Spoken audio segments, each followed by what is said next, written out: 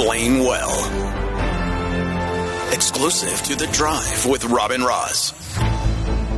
On Explained Well today, the big news story that came out of the weekend was the passing of Mangosuthu Buthelezi, and the reaction that has come with it. And I think the thing that's important to take away from this conversation today is that as South Africans, with the history that we have had across the board, it is important to be honest and to be accountable for things that happened.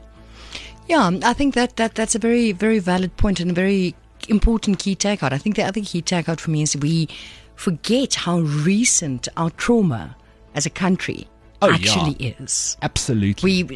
Ons praat van 1 of 2 generasies terug wat baie van hierdie goed gebeur het en mense wat vandag leef wat nog die herinneringe van sekere traumas saamdra en ons vergeet dit partykeer. Ja, ek dink ook wanneer iemand sterf word hulle baie gou, they almost like deified, and the actual, I guess, details of their life, and especially the ones that are maybe not so savory or not so keen, where people are not so keen to remember what the person may have been party to, almost gets swept under the rug. So you can understand why the reaction is kind of very much polarized in the death of this historical figure in South Africa, because whether you liked him or not, he did play a role in our country's history. Yeah, and I think you're spot on. He certainly, the reaction we've seen has been either glorifying or vilifying. Those seem to have been the extreme. So there's a couple of voices who spoke out very strongly on the vilifying side. I think the one that really stood out is Mondli Makanya's piece in the City Press this weekend. And it's a very lengthy piece, so I won't go into it. But I mean, just the headline, The Unfiltered Truth of a Murderous Legacy. Yeah. And he holds back no punches. I saw a couple of other commentators on social media also really not holding back.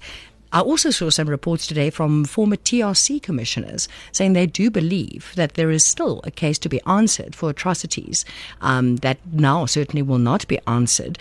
The IFP responded today with, I think, an interesting perspective, saying then OR Tambo must be held to the same standard. And yeah, I mean, as we went into this talking point for Explained Well, I was like, what could go wrong today? But a lot could go wrong because this is so polarizing on all sides. And I think that's the point I was trying to make at the top, is that we have to be able to be honest about things without picking a side. And Roz is correct when you say when someone passes away, there is a natural sort of, I think the respectfulness that we pay the dead comes into play when you want to say things about certain things. But there are people who are alive today who lost family members in the violence that was, running for long periods between the ANC and the IFP in the late 80s and the early 90s and so on. And a lot of blame is laid at a lot of doors. And the problem is those doors are never opened. Yeah. And without that bit of actual honesty and accountability, the people influenced by this kind of stuff, it's no wonder we can't move on as a country, because nobody is responsible for anything.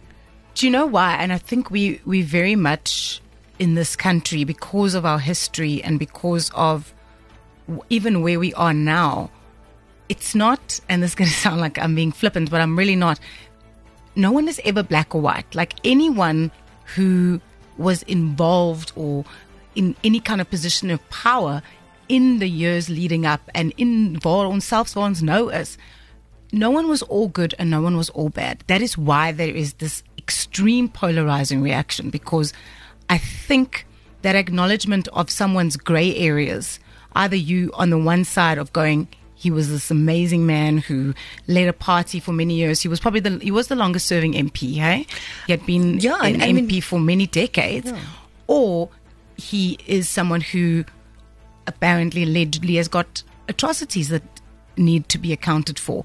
But for a lot of people that have something to do with our history, there is that grey area in between, and I think there's not enough people straddling that line. I think there's die mense aan die kant en die mense aan die ander kant.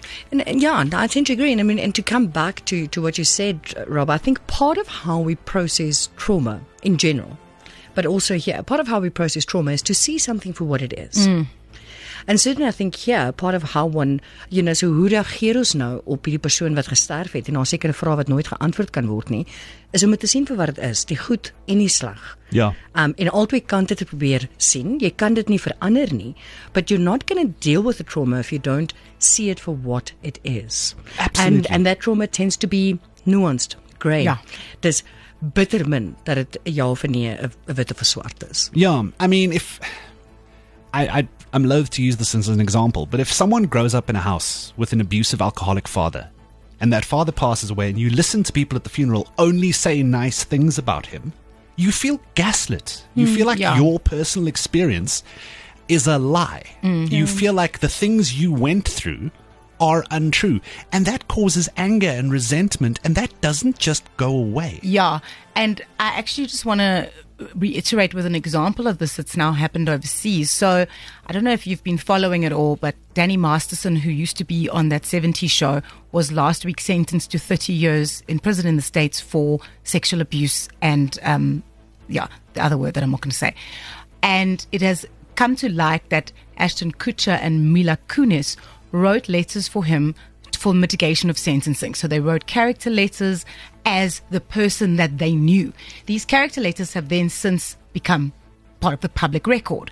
So they were singing his praises. Ashton called him a mentor, would not leave his kids with anyone else but Danny because that's how much he trusted him.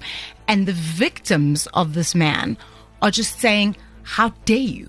How dare you paint him as this kind of saintly figure that's a member of your family after what he did to us for years? Yeah. So that sense of kind of gaslighting is definitely, it happens with people where they only see one side of them because that's the side of the person that you knew. Absolutely. You might not know the abuser. 100%. And I think that comes back to the point of if we are not capable of being honest about people and what they did and who they were, then there's very little moving forward in a way that can be healing. No, for sure. And if I can add to that in terms of how, perhaps part of how we move forward, we tend to, in both these examples, we tend to think in binary opposites. Yeah. Yes, no, right, wrong, this is how it is. If we can find a space of complementary opposites where one thing is true and the other is true. Yes. Ideal world, I hear you. But if you've lost someone in violence, I think that's a very difficult thing to find. And by the same token, to lionize someone who is associated strongly with the deaths of lots of people is very difficult as well.